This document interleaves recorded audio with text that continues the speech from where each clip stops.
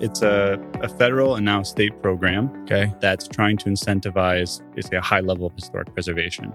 So the federal state government is going to give you a tax break on the renovation that you do of a building. So in the federal case, which is available in every state, it's 20% credit on qualified costs. And the state level, it varies by state, but it's anywhere from maybe 15 to 30%. In Cincinnati or in Ohio, it's 25%. Same in Texas, actually. So combined, 45% of your project cost is going to come as a credit. So spend $1 million in qualifying costs. You have a $450,000 tax credit, which can be used against your personal taxes. If you have a $450,000 tax liability, oh, actually, no, I have this credit, you pay no tax. So that's the basic idea. Hello, everyone. My name is Chris Powers, and I want to thank you so much for joining me today on the Fort Podcast. This show is an open-ended discussion and journey covering real estate, business, entrepreneurship, and investing. I would love to hear from you by tweeting me at Fort Worth Chris on Twitter. And if you've enjoyed this show, I would be super grateful if you would follow it on Apple, Spotify, or whatever platform you're listening on. And if on Apple, it would mean a lot if you'd leave a rating or review.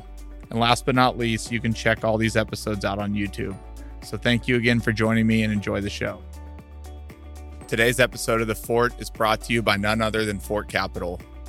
Are you a commercial real estate broker out there with an off-market Class B industrial deal between the $10 and $75 million range? Fort Capital offers industry-leading incentives, including a bonus, the ability to co-invest, and exclusive partner trips to partners who close deals with us. Join Fort Capital's Deal Incentive Program today to be eligible for these incentives and more by going to fortcapitallp.com/connect. John, welcome to the show, and thank you for coming all the way from Cincinnati to Fort Worth, Texas. It means a lot. Yep, happy to. Thanks for having me, Chris. Yep, I hope you have a good time while you're here. I'm sure. Let's get started with a little bit about your background, kind of growing up, and what led you to kind of the current company that you run today. Yeah, so I'm originally from near Albany, New York, Amsterdam, city of maybe 10,000 people.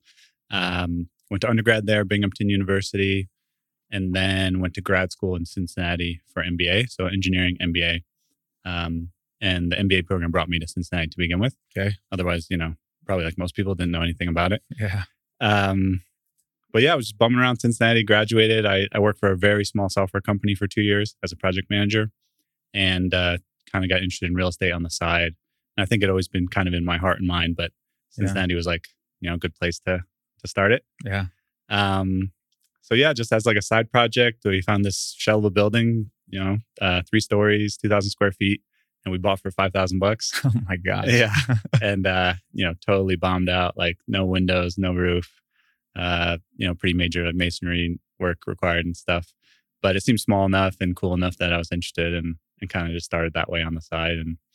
And so a year into that, basically quit my job like a fool and jumped in full time with my company Kunst that I've been running since 2015. It's Kunst. Yeah, Kunst, yes. What's that mean? It's a German word. I saw one of the questions on Twitter was, why'd you name it that? It's close to a word we can't say on radio. But so Kunst is a German word, the German word for art. The neighborhood that we primarily develop in is over the Rhine. So there's German roots there. A lot of my history is German. So it seemed like a nice tie and also a nice short domain name. I love it.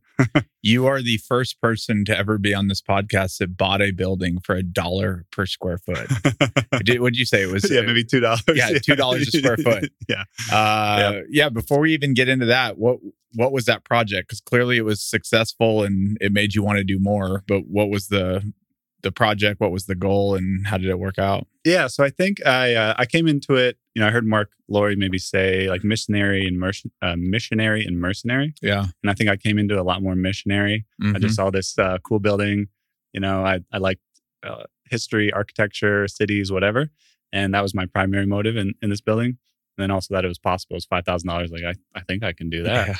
Can you even finance it for $5,000, or you just pay all cash? I think purchase is all cash. Actually, most of ours the purchase is just cash because they're relatively not that expensive to buy, and most of the cost is construction. But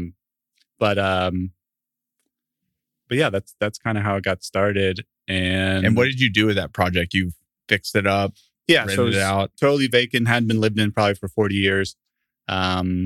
But, good bones, beautiful historic building, the original cornice and plaster and all this stuff, the original floors, which we kept. So yeah, we totally renovated it. We used historic tax credits, which, I know we'll talk about. That was the first one. Someone just told me it was interesting, these tax credits. And a consultant maybe foolishly sent me an example of them. I said, it's just like a 20-page PDF. I can do that. And so so kind of, stumbled through that first one and figured it out. But yeah, so it's 3 apartments. Total renovation was like $150,000. Okay. And we rented it out for 3 years and then sold it and, did pretty well. So give me a little background on just what you do at Kunst. Like, what are y'all focused on? Yeah, so I started the company in 2015. Okay. We do historic renovations in urban Cincinnati. So it's really just downtown in this over the Rhine neighborhood. We completely renovate, all new everything, new roof, HVAC, plumbing, a total kind of gut renovation. There's pretty much nothing there anyways. Yep. And then we rent them out as apartments. And using these historic tax credits, we've done the tax credits on every project. It's a key part of what we do. And we right now would not do a project without them. And yeah, we don't really have an intent of like how long we're going to hold or if we're forced to sell or even refinance. We're kind of, the tax credits provide a lot of liquidity and we're fine just to hold the buildings until it makes sense. And we've sold one. We're working to sell 2 more. So we'll sell when it makes sense or we'll hold when it makes sense. Cool. And everything is multifamily. Or do you do any commercial? It's all apartments. Okay. Some of them have first floor commercial. We just actually have our first floor commercial tenant. Okay. I don't know a damn thing about Cincinnati. I know it's in Ohio, but can you give me a little bit of background just on the market, like how big it is, how many of these neighborhoods and projects there are to do? Like, how big's your market? Yeah, so around late 1800s, it was one of the biggest cities in the country, maybe top 5. It was the Chicago before Chicago became a thing. So it sort of has the infrastructure and the bones of a massive city. Yeah. If you were downtown, you'd think it could be Lower Manhattan or Chicago or something. So that's what it feels like. And I think that's what I'm drawn to. Like, you can feel that the energy is there and the possibilities there in the bones, the historic bones in our case. Yeah. So yeah, the metro area I think is maybe 2 million. The urban area is like 300,000. The true like downtown is only like 15,000. Okay.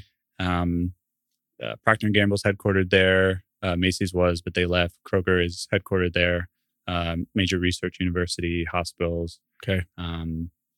And I think like a lot of cities, probably St. Louis, Pittsburgh, Louisville, the migration is probably a lot actually from the suburbs. Okay.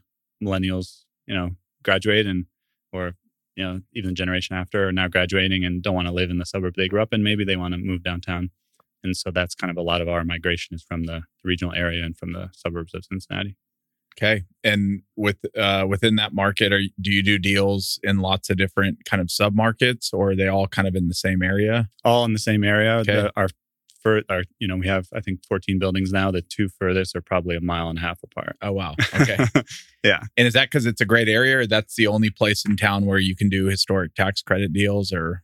Yeah. So one of the requirements for tax credits is that they're in a historic district. And so this over the Rhine and parts of downtown are all automatically in this historic district. Okay. And so that makes it pretty ripe. And there's a lot of vacant buildings because everyone left in the 50s and 60s. So it's kind of this perfect. Okay. Yeah. I got it. All right. Let's dive into historic tax credits. Yeah. I've heard about them forever and candidly know very little about them. So I'm going to ask the most elementary questions and then we'll try and get more detailed. But let's just start with, what is a historic tax credit? Yeah. So it's a federal and now state program. Okay. That's trying to incentivize basically a high level of historic preservation. Okay. So the federal state government is going to give you a tax break on the renovation that you do of a building. So in the federal case, which is available in every state, it's 20% credit on qualified costs. And the state level, it varies by state, but it's anywhere from maybe 15 to 30%. In Cincinnati or in Ohio, it's 25%. Same in Texas, actually. So combined, 45% of your project cost is going to come as a credit. Okay. So spend $1 million in qualifying costs. You have a $450,000 tax credit, which can be used against your personal taxes. If you have a $450,000 tax liability, I have this credit, you'd pay no tax. Yep. So that's the basic idea. Okay. And so you have these districts where historic tax credits can be used. You've identified a building, and you said that up to 45%. So you get it in the form of a credit. You can use it against your personal tax liabilities. When you have LPs, how do you distribute that credit amongst the LPs, or like how do they receive the benefit? Yeah, so the state tax credit can be distributed however you want to owners in the LLC. So that can be to the LPs, GP, whoever. 99% can go to Wilmer, no matter how much he's invested in the project, as long as he's a owner. So it's really easy in Ohio, and that's the case not in every state, but in many of them. You can just choose how you want to distribute it, and you can distribute it to the LPs.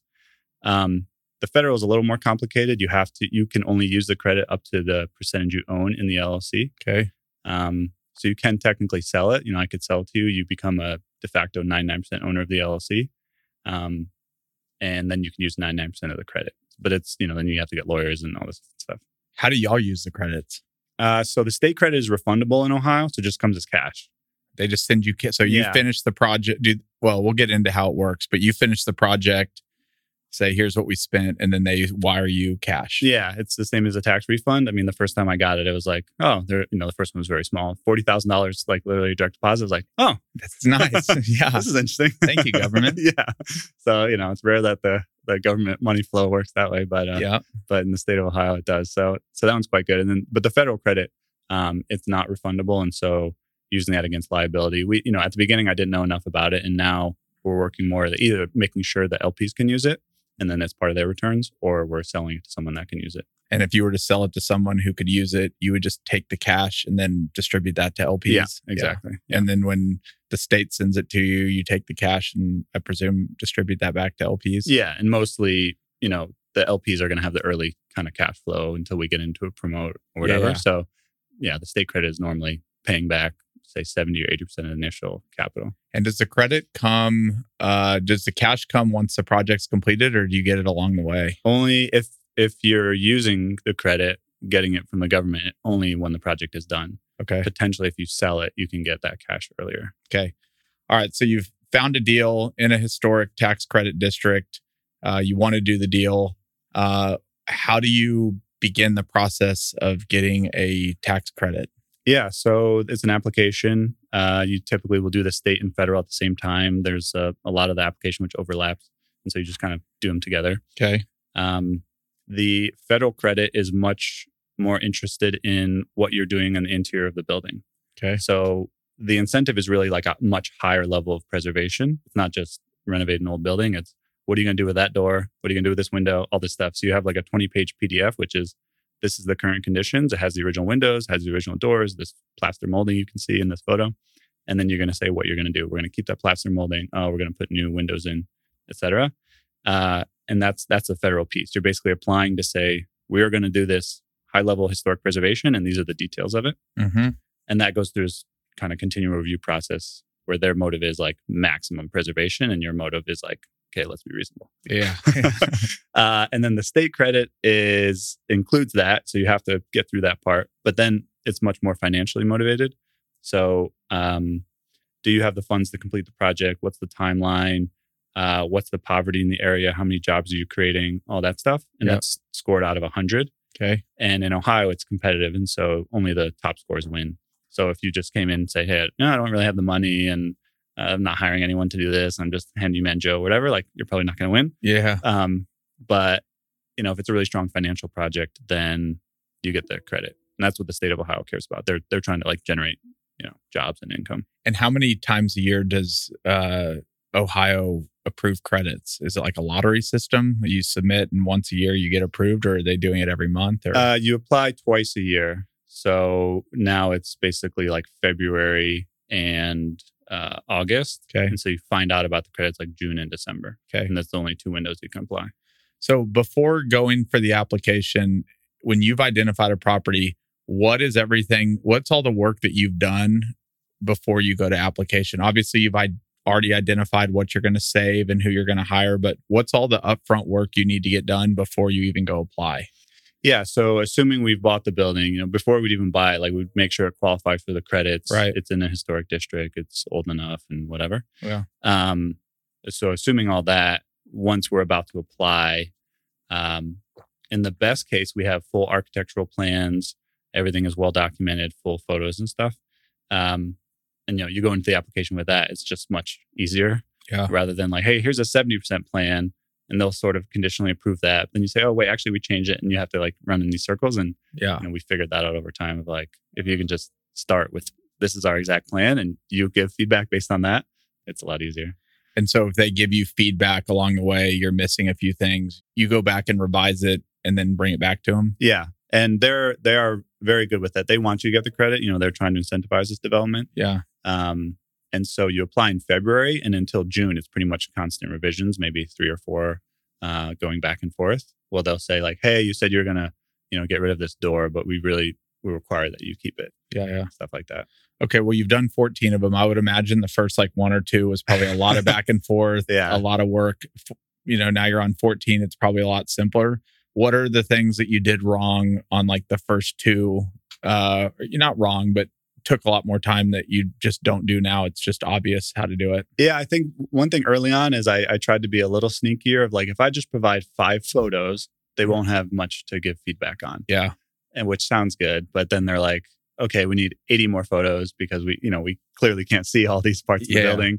And so then you have to go back, take the photos and do the whole thing again. So that's one. I think it's just, more information is probably better. The plainer that you can make it is the better. Often cases, people that are kind of historic preservationists, they may not necessarily be architects or even developers. And so, really deep architectural details is going to get lost. And so, the simpler that you can make it, the better. I think those are the 2 main ones. And then, just being well set up at the beginning because, if you're revising at the same time they're reviewing, it's just a nightmare. Do you have to own the property before you can even submit an application, or can you have it under contract? You have to own it or be allowed by the owner to apply by the time they're awarded. Okay. Yeah. And is it federal that's nitpicking the plans, or is it state? Only federal. Okay. And they're out of Washington, I assume? Yeah, sorry. That's all for the federal application, but it's a state. It's first the state group that's reviewing it. So in our case, they're in Columbus. It's the State Historic Preservation Office, SHPO. So they're reviewing all those details, and then they pass it off to Washington. It's the National Park Service. Okay. Yeah. Like along that way, you mentioned a lot of pictures. Do they actually physically come to the property? So they have the right at any point, including up to 5 years after the project, to come visit the property. They typically don't, because I imagine that would be impossible. Yeah. We've had, we've done 35 projects, including 20 basically as consultants or partnerships, 14 of our own. Right. They've probably come 3 times. So it's pretty rare, but they can. They can. Yeah. And like when you're done with the project, does even somebody from the state at least show up to see that it's all done, and you just send them pictures of a done building? Yeah, it's mostly done by photos. Okay. In these buildings, you mentioned saving like doors and crown molding and windows. Do you have to save everything, or do you have to save a percentage of everything? Yeah. So I think one misconception, which we've heard a few times lately, is like there has to be a lot of historic character left in order to qualify for the tax credits. Right. That's actually not the case. Like there's no prerequisite of like historic character. Yeah. It's that the building is old enough in a historic district, and it hasn't been like totally butchered. If it was a 1910 building, but it has like a huge addition on the front, you can't even tell. Yeah. And maybe, but otherwise, like if there's nothing left in the interior, you're fine. Yeah. And the sneaky thing is it's actually probably better because you have to save less. Right. Not necessarily what I'm interested in, maybe, but like, yeah, it's actually probably better. So, but their typical rule of what to preserve is if it's there, you pretty much have to keep it. Okay. If it's not there, they're not going to make you rebuild it or imagine what was there or replicate. It just kind of has to be compatible.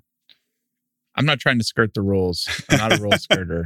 But I would imagine if I bought a building and there was something like a door that you couldn't, can you not just go into the property and remove everything you want to remove before you start sending pictures? Yeah, how do they hold you accountable to that? You technically cannot do any construction until it's approved. That's it. That's the answer. Yeah. And is most of what you're buying like it hasn't been touched for decades or years, or do you buy stuff that somebody had lived in a year before? It varies. I'd say the average like vacancy by the time we buy is probably 25 years. Yeah. So normally people have been long gone, or they were living there like, probably illegally and in very weird conditions in 2008 or something. Yeah. But yeah, the condition we come across is it could be totally bombed out. There's literally like joists and brick walls. Yeah. And then some are like a time capsule. Like haven't been touched in 70 years, and it's all the original doors, original floors, trim, crown molding, all this stuff. Do you have a preference? I mean, it's easier. I think what I was alluding to is like if it's bombed out, you can kind of do whatever you want in the interior, but even including like layout, with floor plan layout. They very much care about that. So like financially and ease, it's better if there's nothing there. But emotionally, I like the historic character. And if you have something that's totally bombed out, though, do they want you to renovate it to where the finished product still looks very historical? Or in that situation, you could do something more modern? Yeah, their term is just compatible. And so, probably a 4-panel door because that was true to the era. A taller, maybe like 6-inch trim because that was maybe more the profile of the era. Hardwood floors, like stuff like that. So it's kind of compatible with the era. But yeah, it doesn't have to like match exactly what was there because no one knows. And it can't be like super crazy modern.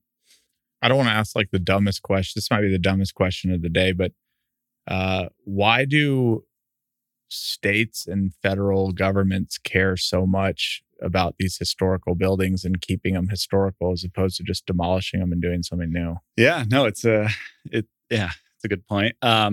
So the tax credit program itself came out of the 60s and 70s. And I think in that point we had realized, for the previous 40 years, we're just demolishing everything. Yeah. And it was all, in sort of northeast cities and throughout the country, like highways, malls, let's just get rid of everything and make it all new. And I think in 60s and 70s, we kind of went against that. I was like, actually, it's kind of nice to. Yeah, some buildings, certainly, not all of them, but some should be saved and we should incentivize this. So I think that's really the intent is to preserve the character and not to do it in maybe a super regulatory way, which is good. It's more of an incentive-based way. Like, hey, if you want to do all this extra pain, we would prefer it was, historically renovated. And so we'll incentivize that. Yeah. And kind of keeps the character of the neighborhood. I mean, for example, in Over the Rhine, like it's all National Historic District. Right. Low scale. And so they're trying to incentivize basically keeping that character. Is there a point where the building is so deteriorated that you actually can knock it down? Or is there a point where it's just in a condition where you don't have to preserve what's there? Yeah. So, in a historic district, you don't have to go for the credits. You can kind of do whatever you want on the interior. And then or even the exterior, then you're guided by the local guidelines. Right. In our case, there's a historic conservation board. They're going to restrict much more demolition or the exterior of the building. Mm-hmm. But once you go for this incentive, then there's no scenario where they would allow demolition or, basically non-historic work. And if there's raw land in a historical district, again, this might be the answer you just gave me. Would you still have to build something that looks historic if you did ground up development on vacant land, or you can do whatever you want, or it goes in front of the board and they're probably going to make you stick to? Yeah. So new construction in a historic district, it does not qualify for the tax credits, but it is bound by the local guidelines, the Historic Conservation Board.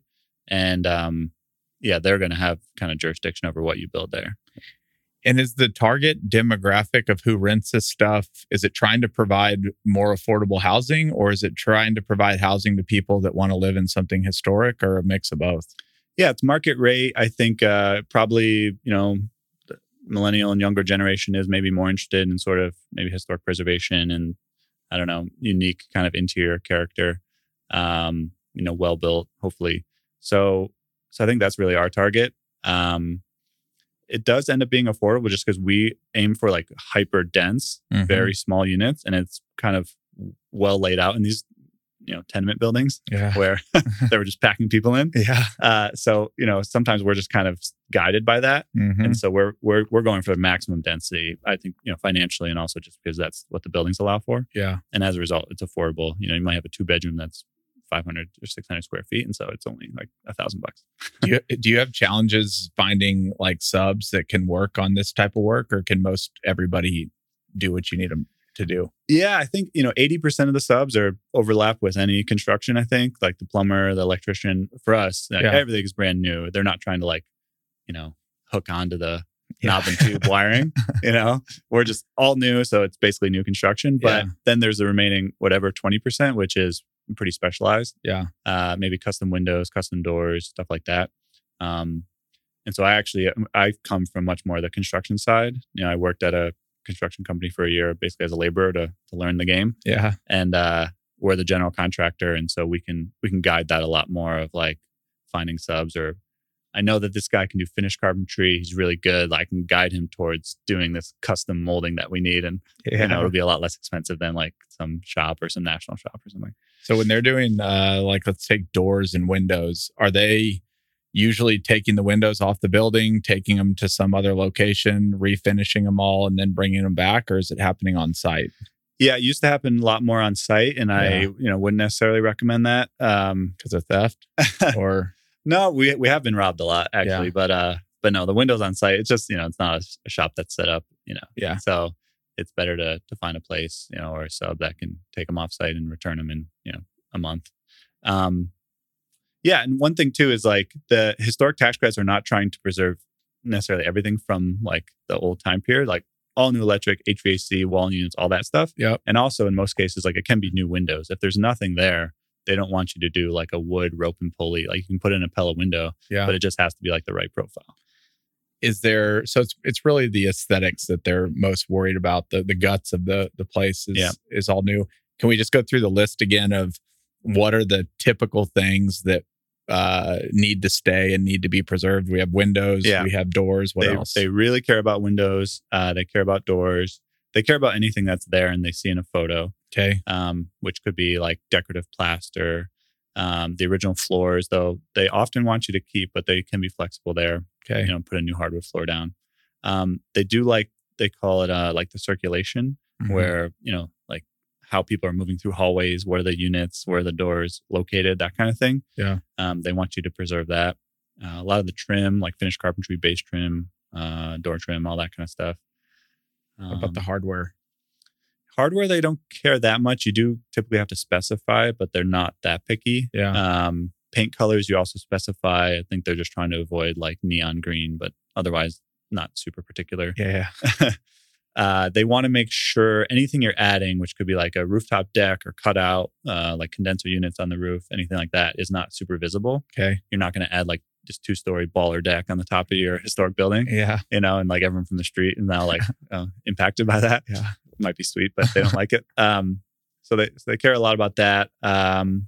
They do care about like drop ceilings, things like that. If you're impacting the space, especially if you can see it from the exterior.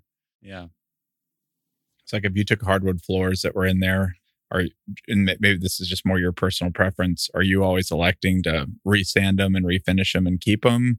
Or are you trying to put new floors in?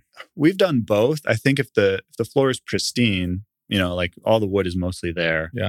It can be easy, cost effective, and also I think like look very nice to have that original hardwood floor. I mean, it's 140-year-old like solid timber. Which, would cost a lot of money now, and it's already there. So we've gone that way, but then also over time, it's like, well, sound and just ease of install and finding subs that can do it and all this stuff. Like, well, let's just do it new. It'll be hardwood. Like I would never do, like I would always do a hardwood. I would never do probably less than that. Just in these, in this case. But yeah, we do 50-50, and it depends on the condition of the floors. Or I remember I used to flip homes, and it was always exciting when you'd go into one and pull up the carpet and see not like the old hardwood floors underneath. Like a surprise. Oh, I have a resounding cry of like, it's amazing how much money people spend to make things worse. I know. And you just see like ductwork, like this beautiful, transom window into a hallway of this historic building. And then there's just a duct like blasted right through the middle of it. And you're like, drop ceilings. You're like, why? Like you spend so much energy on this. Like, why? The irony of it is the like you said, the quality of the products and like the design and character from back in the day. And now we live in a world where I would argue the products are much cheaper. They don't look near as good. For sure.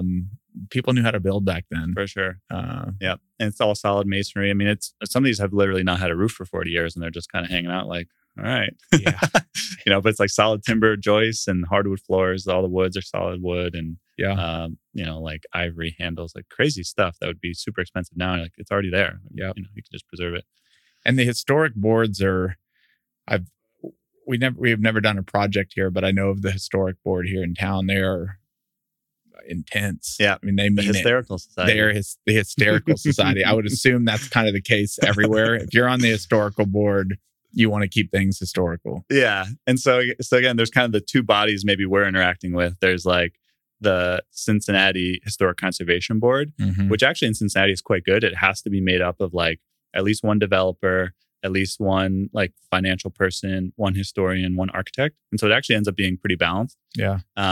And their motive is historic preservation, but they can be very fair. And it's led by a really awesome woman, Beth Johnson. Shout out, Beth. Hey, thanks, great. Beth. Yeah, she's like a great civic person. So anyway, so that's the local level, and they're actually fairly reasonable, I think. And then there's the state review board that we're going in front of for the tax credits, and they're a little less reasonable, but their motive is historic preservation. Yeah. So they can be very fair when they want to be.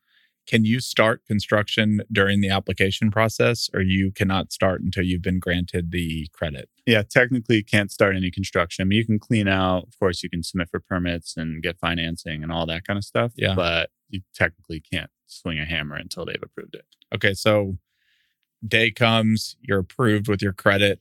What do you get? A document or a promise for something in the future? Yeah. Basically certificate of the award. For the Ohio case, it'll show an actual dollar amount, $200,000 up to $200,000, depending on how much you spend, for example. And that's just a certificate. Typically, you're committing to finish the project within 2 years. Okay. And so you just start from there. And you can, they provide extensions, but yeah, you're kind of off to the races to get it done. If a project goes over budget, do they increase the size of the tax credit, or they set the dollar amount the day you're approved? The state credit is capped because they, every cycle, they only have a certain amount of money to give away. Yep. So you apply for a number and that's your max number. It could be less, but it can't be more. The federal credit is truly 20% of what you spend. So that's to some degree unlimited. Yeah. Yeah. Okay. So getting back to the state credit, that is cash that comes in. Yeah. And remind me again, in your business plan, what do you typically do when that cash comes in? So that's getting returned to the LPs in almost every case. The rough numbers is it's 70 or 80% of the equity is kind of returned right back. You have to finish the project and all that stuff. But yeah, a lot of the equity comes out just from the state tax credit. And does any of this have to do with property tax values? It's the word tax. So that has nothing to do with what you're going to be charged on a property tax basis. Totally separate. Okay. Yeah. And then the federal credit, you said comes in, but you can't, it doesn't come in as cash. It's a true credit. Yes. And so historically, what have y'all done with your federal credits? So at the beginning, the first probably 2 or 3 projects, we were just very motivated around the state credit, and the federal credit was like, I don't know what to do with this. Even now, like, not a tax person, I'm like, I can't use it. Anyone asking people maybe. So it wasn't hyper utilized, but now my strong preference is that we just sell it, because to try to figure out the tax implications for all the investors and figure out what that means for the returns and all that kind of stuff, it's like, I'd rather just sell it to somebody who knows they can use it, understands the program, is set up to do it. Just sell it and get that cash. That is then, probably going to get returned to the LPs as well. And could I, Chris Powers, buy your federal tax credit, even though I'm down in Texas and have nothing to do with the project? Yeah. So, non-CPA, whatever, disclaimer, but you can use the federal credit against passive income, or if you are a real estate professional. So you can probably, I would say you can definitely use the federal tax credit. So if I was in a different industry, I couldn't buy it? Yeah, you can use it. Yeah, passive income, or if you're a real estate professional. Do you have any idea how those credits are valued when you go to sell them? Yeah, so we've sold a couple, and we're looking to sell more. It really depends on, they're going to price in some risk. So the size of the credit, how early are they buying it? How much, when are they actually buying it? And when are they paying in? That all factors in, but it's somewhere maybe from the lowest I've seen is like maybe 60 cents. And then the largest or the best is probably like 90 cents. Okay. Go a little deeper on like when they're paying in, and do the credits have a limit on them? Yeah. So we have a $200,000 federal tax credit. You might buy it for $160,000, and we have some lengthy agreement we'll pay lawyers a lot of money for to determine like what are the terms of that. Yeah. And that might include like 25% of it you're going to pay day one. Like we just got this federal credit, you're buying it today, you might pay 25% of that, $160,000 in day one. Okay. 25% might be once you are hanging drywall. 25% might be like when you're putting up cabinets, and then 25% like a month after occupancy, whatever. Like we just set those terms because you're basically just buying this credit. We want the money, but you and I can set the terms of like when you're paying in and everything. Wait, so real quick. So what you're saying is I would have to have a project also going on that I'm buying your credit to? No, we have the federal credit, which we're selling to you. But you get that at the end of the project, right? Yeah. But you like, depending how we structure it, you can pay in that money earlier. And depending what I need, if I say I need the money to close on the building, maybe. Yeah. Or like, I just want liquidity over this year of construction. Yep. I'll sell the credit to you for 70 cents on the dollar if you'll give me half of that today. And so my risk, if I start buying it early, is that you don't finish the project. Yeah. So that's why I'd buy it kind of in increments as you get along. Yeah. And you definitely, as the investor, wouldn't want to have all the money in before, occupancy and the credit actually comes. Yeah. That's your risk. Do you ever sell them like without selling them in stages? You just sell it at the very end once you have the whole thing? Yeah. If we don't need the money, which typically we're not trying to sell the federal credit necessarily for the project. Right. So we kind of sell it at the end, and maybe there's smaller payments along the way. What's nice now is there are banks that will include it. And so I think a potential dream scenario is you sell the state and federal credit up front, and you probably then only have to put in like 5% equity. Yeah. There's like, trade-offs there, but that is technically possible. So in theory, if you had a $200,000 federal tax credit and I owed $200,000 in taxes, yep, I could buy that from you for $160,000. Yep. And so basically I have a $40,000 reduction in what I would have had to pay in taxes had I not bought your credit. Yep, exactly. And the tax reform a couple of years ago weakened it a little bit. You now actually have to spread it over 5 years. That didn't used to be the case. So it's still the same thing, but you would technically have to spread that $200,000 benefit over 5 years. Is there like an online marketplace where you can list your tax credits for sale, or do people just have to know who you are and be calling you? Not that I know of that there's an actual marketplace. Once you get over $1 million in credits, there are a lot of like national, local banks, people that will buy it. You can like Google, tax credit syndicator or buyer Ohio, and there's, maybe 3 big ones. But the legal brain damage is so much that it has to be at least $1 million. And so that's something we've kind of struggled with and had to figure out. Like, how do you sell a $80,000 credit? How do you sell a $200,000 credit? Yeah. So the current limit is you have to be selling at least $1 million worth. For the big players to care at all. Yes. Yeah. And so to sell something smaller, it's more of who you know or somebody knows to call you. Yeah, exactly. Or a bank that can wrap their mind around it, or an investor, honestly. I mean, if you had, a good relationship with an investor that could understand the credits, like that would be fantastic. Your uncle has the money, has a federal tax liability, buys it. Beautiful. But, that's pretty rare. I might need to buy some tax credits from you. Yeah, I think, I haven't harped on this a ton on Twitter, but I just think like that's such, obviously I'm biased and there's risk in real estate, disclosures, but like, I think it's a fantastic way to make money is just to buy credits, especially if you understand real estate. Yeah. Like, I know the risk is the project doesn't get done. As long as I'm sure that that's going to happen, I can make 40% in 2 years or whatever. Yeah. It can be pretty great. If somebody's listening to this, somebody needs to create a marketplace for tax credits. That's insane to me. Yeah. Because I imagine how many small $200,000 there are. Tons. And the only market that you really have to sell it is who's in your network. Yeah. In Ohio, there's probably 50 a year, small credits. Yeah.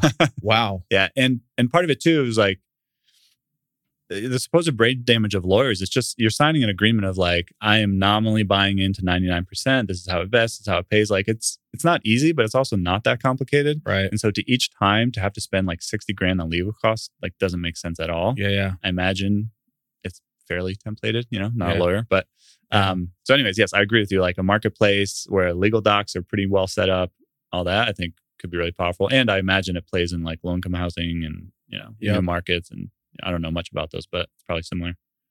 Let's take a quick break to highlight this episode's sponsor, Juniper Square. If you aren't familiar with Juniper Square, it's an easy-to-use, all-in-one investment management software designed specifically for real estate owners. We have been using it at Fort Capital for several years now, and it has completely revamped the experience we're able to provide our investors through reporting, management, and efficiency.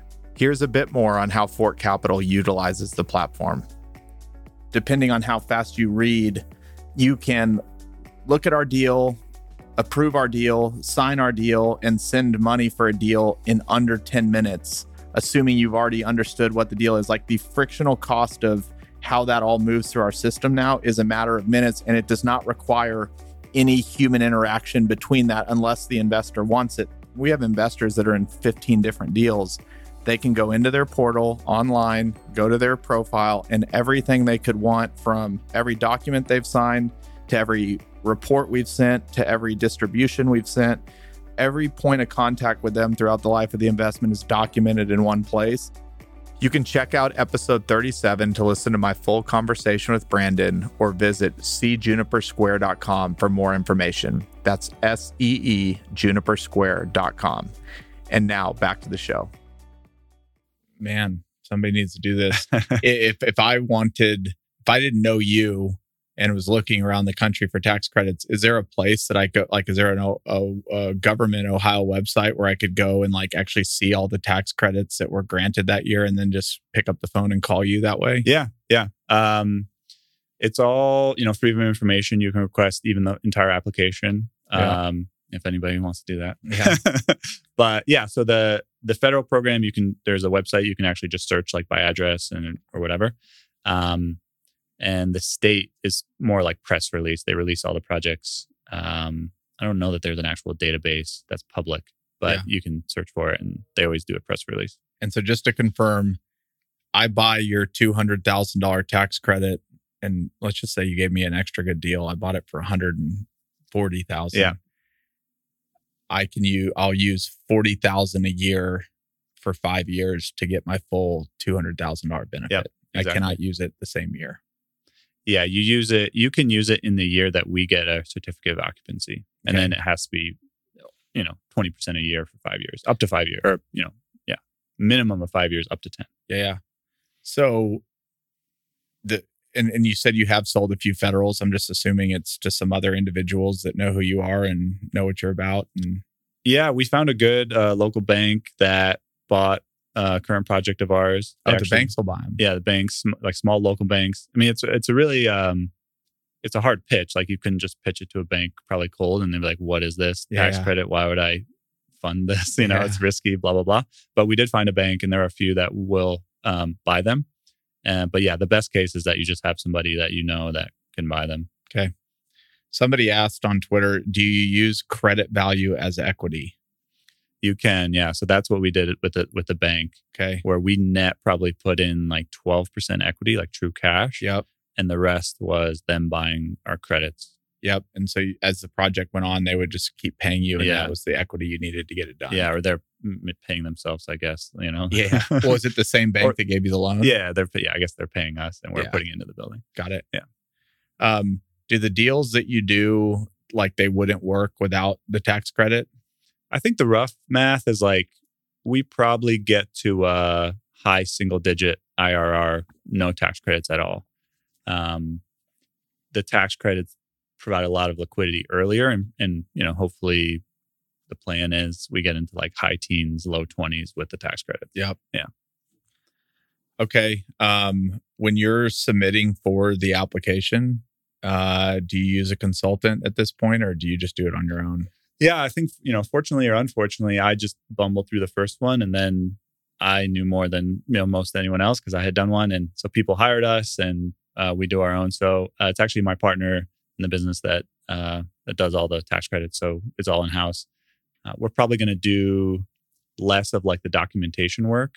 As we're growing. I think a lot of that can actually fall on the architect because they're the closest to the plans.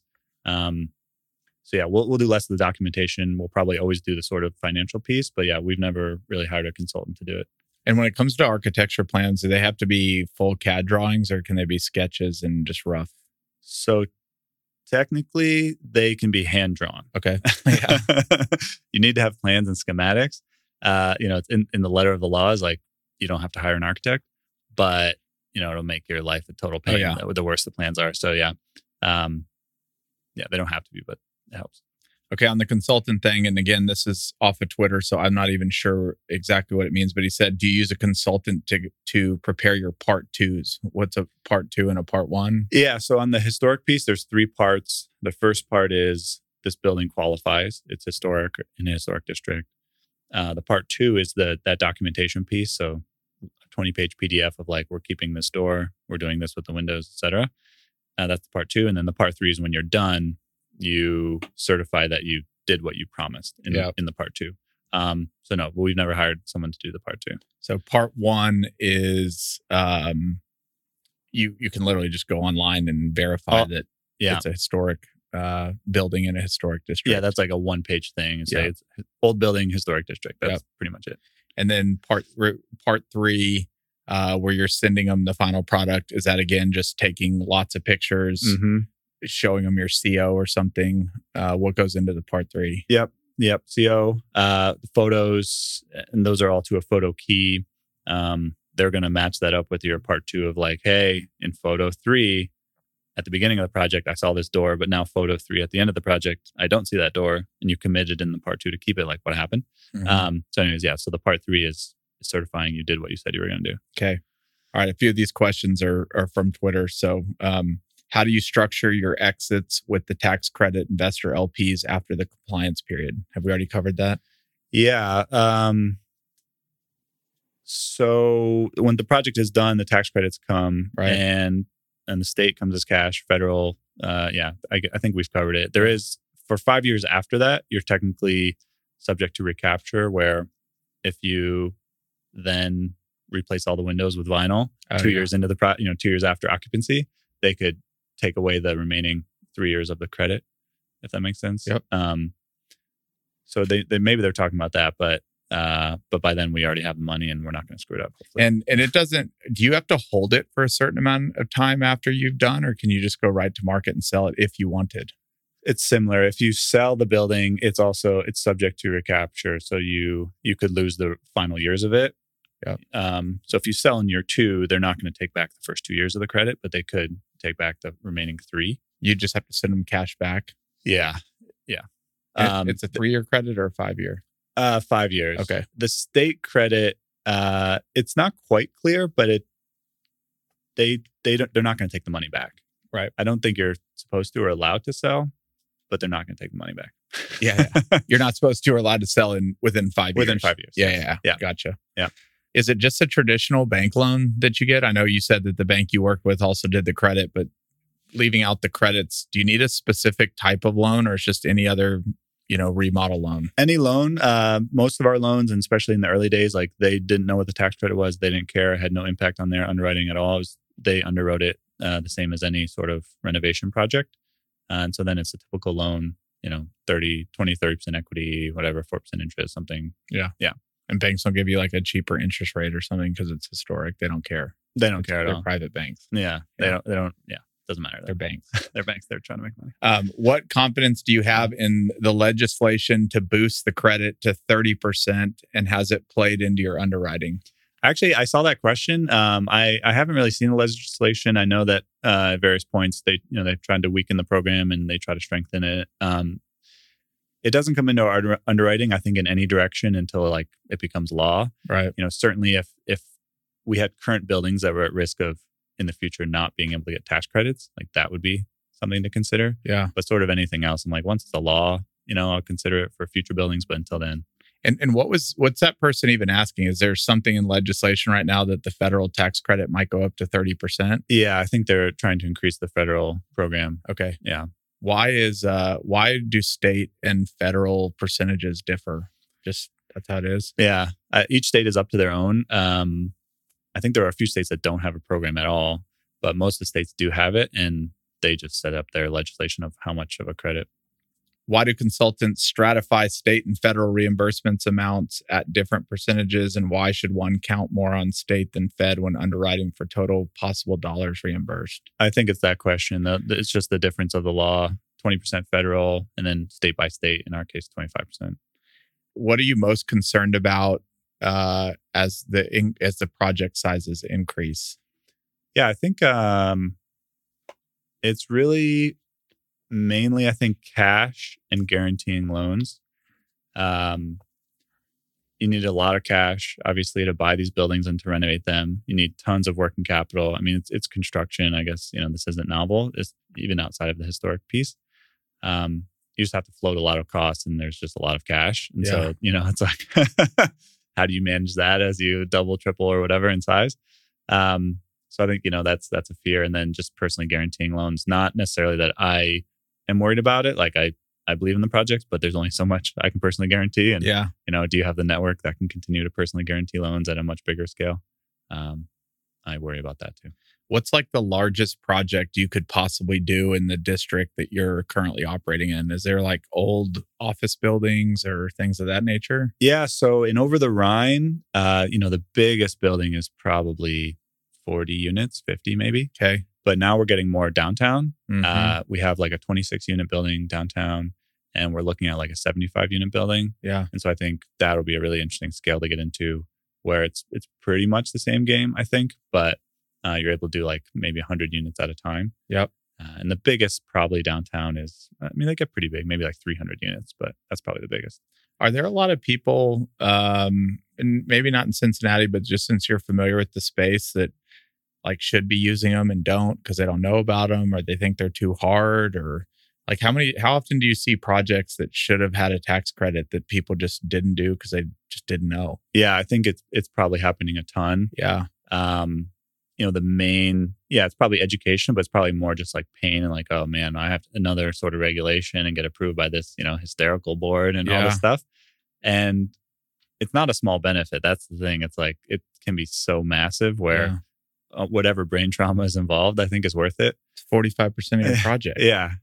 And I think to what we were talking about earlier, it's like, if it's all there and you're preserving it, it's not that much of a leap, like you're saving costs. If you're using the original floor and refinishing it, like, well, that's easier than, like ripping it out and replacing. So I don't know. I think the perception of how difficult it is worse than it actually is. Yeah. I mean, before this conversation, I fell in that camp. Like the thought of putting an application together for the federal government just seems like to be reviewed by the like a state board and a federal board. It's crazy. What would, if you were to hire a consultant and you're more than happy to share, you don't have to share what you guys charge for it. Like what would it cost to hire a consultant to go through the process? Yeah, it's a good question. I don't know, like, we haven't gone out to market much. Like what are people pricing? I think our rough number is maybe like 5% of the project cost. Okay. Yeah, something like that for the tax credits. And maybe even a little less. And if I didn't know you and I was trying to do one in Fort Worth, who would I do I Google historic tax credit consultants and that's what they do? Or are they just architects that also know how to do this?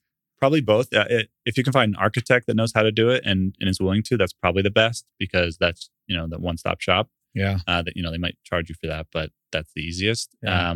But yeah, there are like historic consultants. They're probably in the same firm that would do like archaeological surveys or like research on a historic building, something like that. But yeah, that's probably just Google like tax credit consultant or historic consultant. Yeah. I would imagine everything we've talked about is to the building itself. Is there anything you have to do as far as landscaping or outdoor that has to make criteria? You can just put grass down, some flowers, and call it a day. Yeah. They don't care too much about landscaping.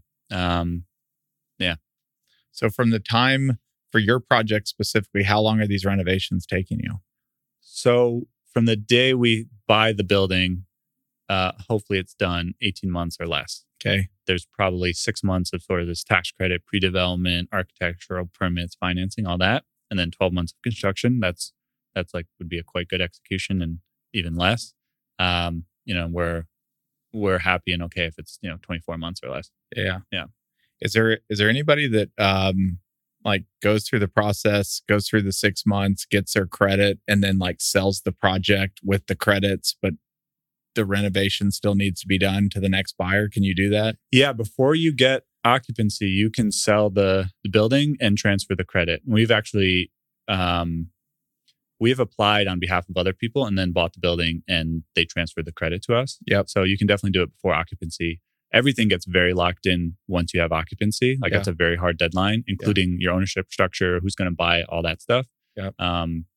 So you can't sell it. You can't really change anything once you get occupancy. And along the way, during that 12-month renovation, are you having to send updates to the state or the federal program along the way? It's just the typical city inspectors coming out and doing their inspections? Yeah, there's no regular inspection along the way for the tax credits. And that can be problematic.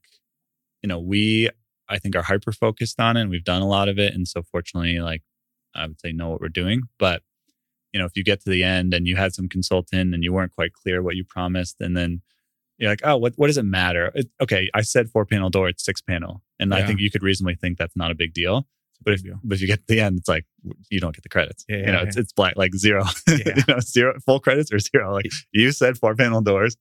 We have photos of that, and they're 6-panel. Like you have to change them all out. So we've heard of that happening. And again, your experience is in Cincinnati, but just do you have any knowledge? Like if you were to come to Fort Worth, would it basically be the same process?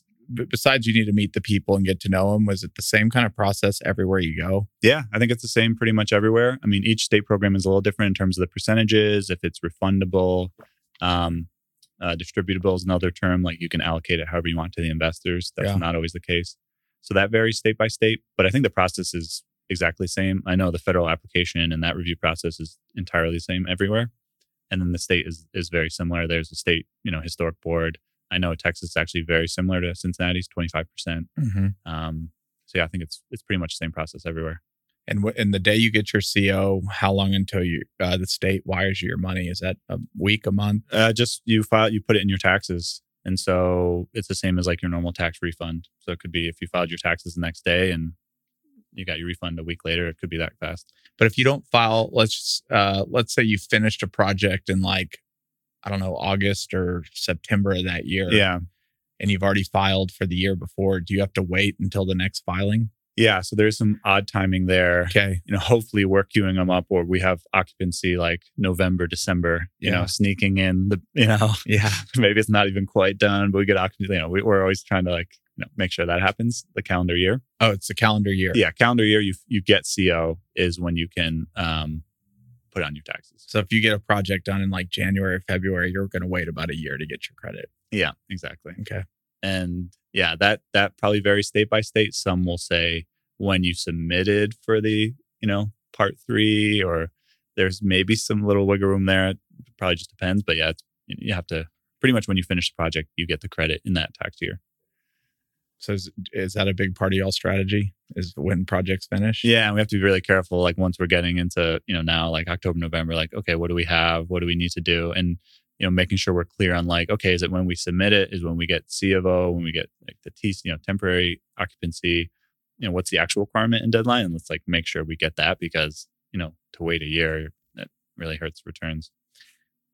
I don't know if you've experienced this, but if you, let's say you finished in January or February, but you were given the green light, you're obviously going to wait a year. Will banks like forward you cash, or can you pull on a line of credit to take that money and pay back investors? Yeah, we haven't done it at the end of the project, but I would think they would. The state credit is a lot easier because it's refundable. And if you have a bank that understands it, they could kind of give you credit on that, at any point. So yeah, we haven't done that, but I think it probably would work. In your market, do you have a lot of competition, or is it just kind of you and a few others? Or there's a few. There's a couple, like less than 5, sort of much bigger than us, and then there's a lot that are much smaller than us. So there is competition, but I think that's sort of another benefit of this whole world and game is like, okay, tax credits, annoying government bureaucracy in Ohio. I have to do preservation. I have to sand floors. Like what what is this? It's like such an arcane version of real estate. And, it can be painful, but like that also means not a lot of people are doing it. Right. So there's definitely competition, but I imagine it's very different than, the world that we probably see online of like 20 bids and sight unseen and all this stuff. It's like, so when people are telling you that, you're like, yeah, you probably shouldn't do it. It's too painful. Man. Yeah. Don't do it. Yeah, I should change my tune and all this. Like, it's too painful.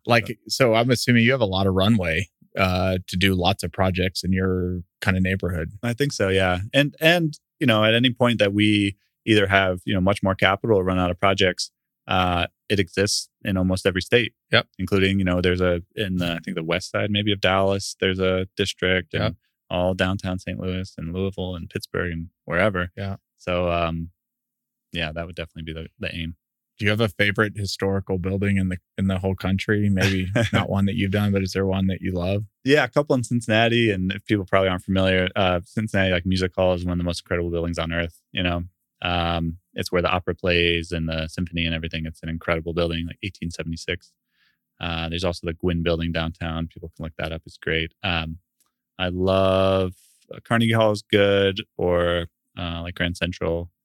Probably that people know. Yep. Fantastic buildings. Those are some of my favorites. Cool. You are the co-founder of Cincinnati Preservation.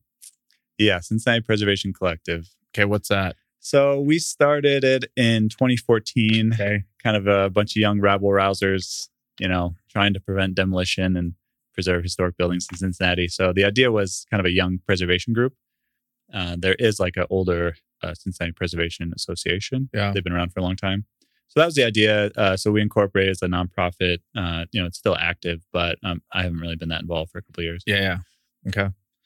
Is there anything like risks, maybe politically or governmental, that keep you up at night? Anything kind of going on right now that's on your radar? Not really. I think you had a post that, the president kind of doesn't, it matters to certain things, but it kind of doesn't matter. In our world, it's, but yeah, so Trump tried to kind of diminish the federal tax program, but another good part of it is it kind of appeals on both sides. It's like, all the developers don't want it to go away and all the preservation people don't want it to go away. Yeah. And so there's kind of like consensus on both sides, like, hey, we should keep this. Yeah. And, I do think it's legitimately a good program. Obviously, we benefit from it, but, yeah, you have to finish the project. You have to invest a ton of private capital. You have to create jobs. You have to do preservation. So I think it's pretty resilient, the program. So I don't really worry about certainly any like federal politics as far as tax credits or our business. On job creation, when you're putting like how many jobs it could create, are you just basically listing out all the vendors that will be working on that project? Because in theory, it might not actually create a new job. It just creates a job for somebody to go work on. Yeah. So it's just like number. So you say 8, full-time construction jobs. We expect them to make $120,000 a year. It's pretty unscientific. Yeah. And they're putting in some formula to see like, what that's going to result in. And they're also looking at permanent jobs. Mm-hmm. That's a big deal. Who's going to move there and who's going to work there and what that's going to mean for like sales tax and income tax and all that for the state. Who usually owns these is it private owners that own these buildings that have just been vacant forever? Or is it usually now owned by like the city or the tax collector because they've just been abandoned forever? You usually buying from individuals. It's both. So I think we're right now maybe 50-50 sort of public entity, which is the city or the land bank or like a private owner. And, the city's interest was in the 90s, they were going to tear this down. It's like, okay, we'll just land bank it and hopefully someday somebody will develop it. And now, the time has come. Yeah. So there was a decent amount of that. And then the private people is either like they tried to figure it out, did some renovation or bought it in 2006 for $2,000. Yeah. The one building we bought was a lady bought it in 2012 for like $15,000 and then sold to us for like $350,000, 10 years later. Yeah. So maybe those are the people making real money in real estate. Yeah. Just hold the building for 10 years and don't do anything. So it's a mix, but yeah. On the city, the land bank stuff or what the city owns, are they usually posting that stuff for sale, or are you just calling them saying, we're interested in this building, we see that you own it? It's both. We'll reach out, periodically, just like, hey, what do you have? Is there anything? And we have, good contacts. The development office in the city is very good. Yeah. But then they also, I think maybe by law or statute or whatever, will publicly release any building available to be developed. They'll release like an RFP and say, hey, we have this, we bought a building, 8-unit building like this, where they release this public RFP. They say, anyone who wants to develop this, submit your proposal. Yep. And then they'll, sell it. Okay. Based on that. And on vacant land, if you do a new development in a historic district, can you get a historic tax credit for brand new development? No, the credit's only for renovation. Existing structure. Yeah. When I think about not even these types, but I've had friends that have done remodels where you get a budget and then you actually get into the renovation. You realize you didn't think of these 15 things and structurally and et cetera. Is there anything you've learned along the way where maybe early on, maybe you really missed a budget? Like when I think of what you're buying where you're just totally redoing it, does it almost function like a new construction budget since it is bare bones? Or are there things that you've learned along the way that you double check now that you maybe weren't obvious early on? Yeah, I think definitely I think two parts to that. One is I learned early on that we're never going to scab on to like an existing system. We did a building that we were kind of partners in where, well, all the lights turn on. So how much could the electric be? It's like, well, the electrician shows up, all knob and tube. Once he gets into it, he's like, I'm not touching that. I have to replace everything, blah, blah, blah. I think people doing like lighter flips and stuff know way more in that world, probably how to save costs. For me, I'm just like, everything's going to be new. Yeah. I'm not trying to mess. I like, oh, can we save this cast iron pipe? Like, no, no way. So that I've learned of like, everything's new. We underwrite it. We budget as though everything's new. Brand new roof, brand new everything. And the only surprise would be in the positive side of like, actually, this roof is only, 7 years old when you get into it or whatever. Yeah. And we can save some cost. The other piece is, I forget. Have you ever come across any like little treasures in these old things? Yeah. Just things that, when you, I don't know, ripped out a wall or pulled up the floor, you saw something from just way back when? Yeah. A bunch actually. Anything that comes to mind?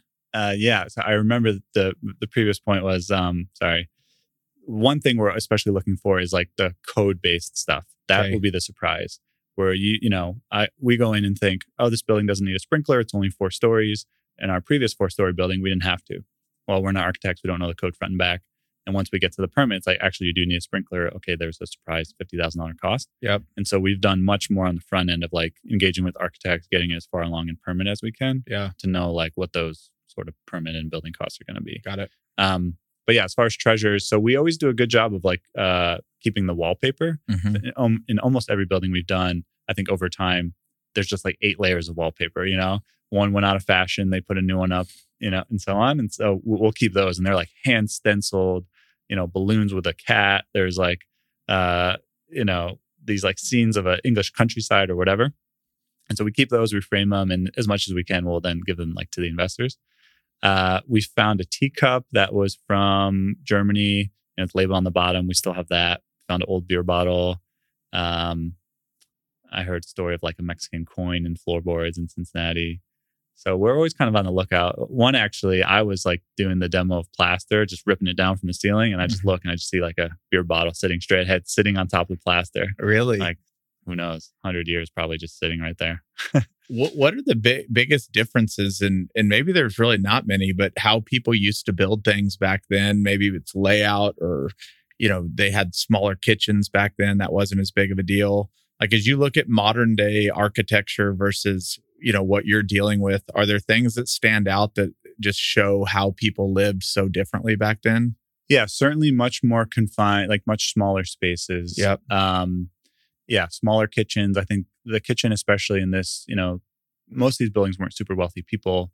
The kitchen was very utilitarian. Like that's where you're, providing sustenance, and it's dirty and it's hot. And so like, that's a very small part of it where, now that's like the focus of the house, our homes. Yeah.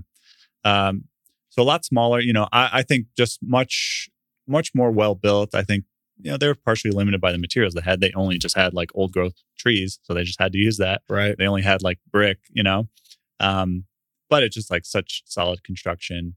I think they were probably just a lot more like true craftspeople. You can see it, when we're redeveloping. And so, I think things were, just built more solidly now. I think it's kind of much more mass produced now and a little more inexpensive materials, less long lasting. We'll replace the kitchen in 10 years. Like, who cares? Yeah. So I think that's more the sentiment now. But yeah, I think just much smaller. And one thing we find is in the early 1900s, they started to like mandate indoor plumbing and indoor airflow. Yeah. Which they didn't have before then. And so you see that kind of scabbed in where there's like this half level bathroom in a stairwell because all of a sudden 20 years into the building's life, they had to add a bathroom, instead of the outhouse out back. So yeah, you see that too, kind of like transitions over time, where this might have been like a 1930s thing. This was like 1890s thing. And you can see like the lines and the, elements of the change over time. That's awesome, man. Yeah. You get to live in a time capsule. Yeah. Well, we've covered a lot. Is there anything I didn't ask? Anything else that a rookie like me wouldn't have known to ask? I think one, it's, what buildings can get the credits. Yeah. So typically it has to be 50 years or older. Okay. In a historic district or individually registered. Okay. And when they're registered, who's registering them? The state? Or can an individual go say, I want this to be preserved? An individual can nominate to register any building. Okay. Yeah. And like I could go take this office building right now and in theory, at least go apply to make it a historical deal. Yeah. Yep. Any building in the country, I think 50 years older.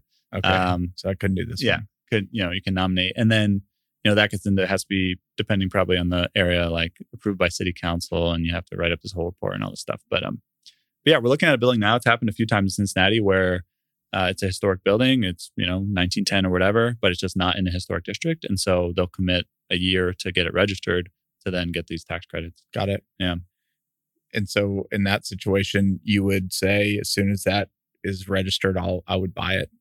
Yeah, hopefully you could get it under contract for that period of time. It could take up to a year. So, we're looking at a project now where that's the case. And, how much risk do you take in sort of the designation process? Yeah. But we did a fair amount of legwork on that. And I think it's like 80% plus probability that you get the designation. And on that 50-year thing where it must be 50 years old, obviously a building that's 49 years old this year will be 50 next year. Is there kind of this influx every year that, these historians and the state, as soon as they get to 50, they start trying to rush to get more properties approved?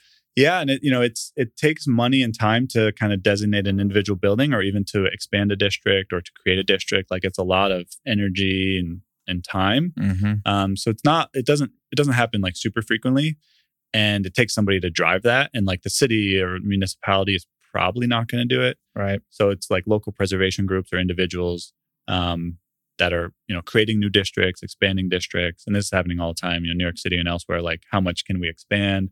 Which of course is maybe competing with, well, we don't want it to expand. I don't want my building to now be in this historic district, or I want to do a new development here.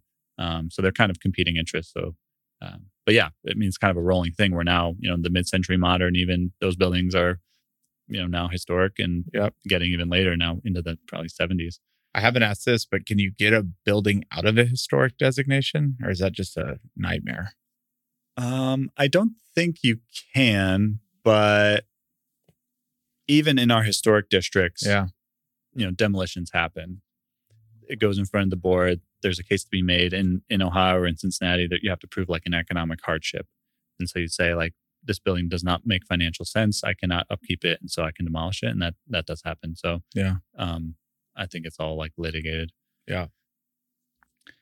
All right, man, this has been fantastic. What is kind of the end goal? Just keep plowing away and doing more buildings, or is there a bigger vision? Or yeah, I think the model applies. Certainly a lot more to do in Cincinnati, and then outside of it, I think it could be done most places in this country. Yeah, and that's always kind of been the ambition, to be like a very large, national developer, and then maybe at some point figure out what this looks like abroad. Yeah.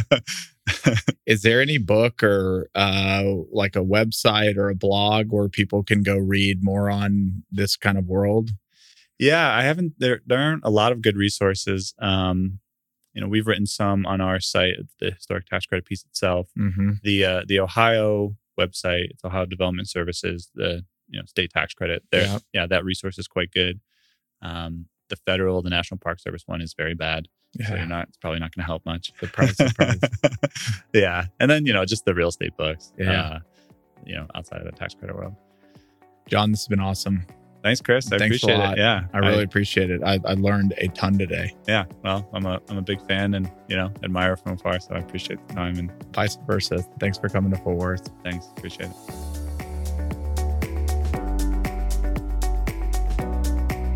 Hey everyone, it's Chris here again. Thank you so much for joining me on this journey. If you enjoyed the show, please follow the show on Apple, Spotify, or subscribe on YouTube. Thanks again, and I'll see you on the next episode. Chris Powers is the founder and chairman of Fort Capital LP. All opinions from Chris and guests of the Fort podcast are solely their own and do not reflect the opinions of Fort Capital LP. This podcast is for informational purposes only and should not be relied upon for real estate or investment decisions. The Fort with Chris Powers is produced by Straight Up Podcasts.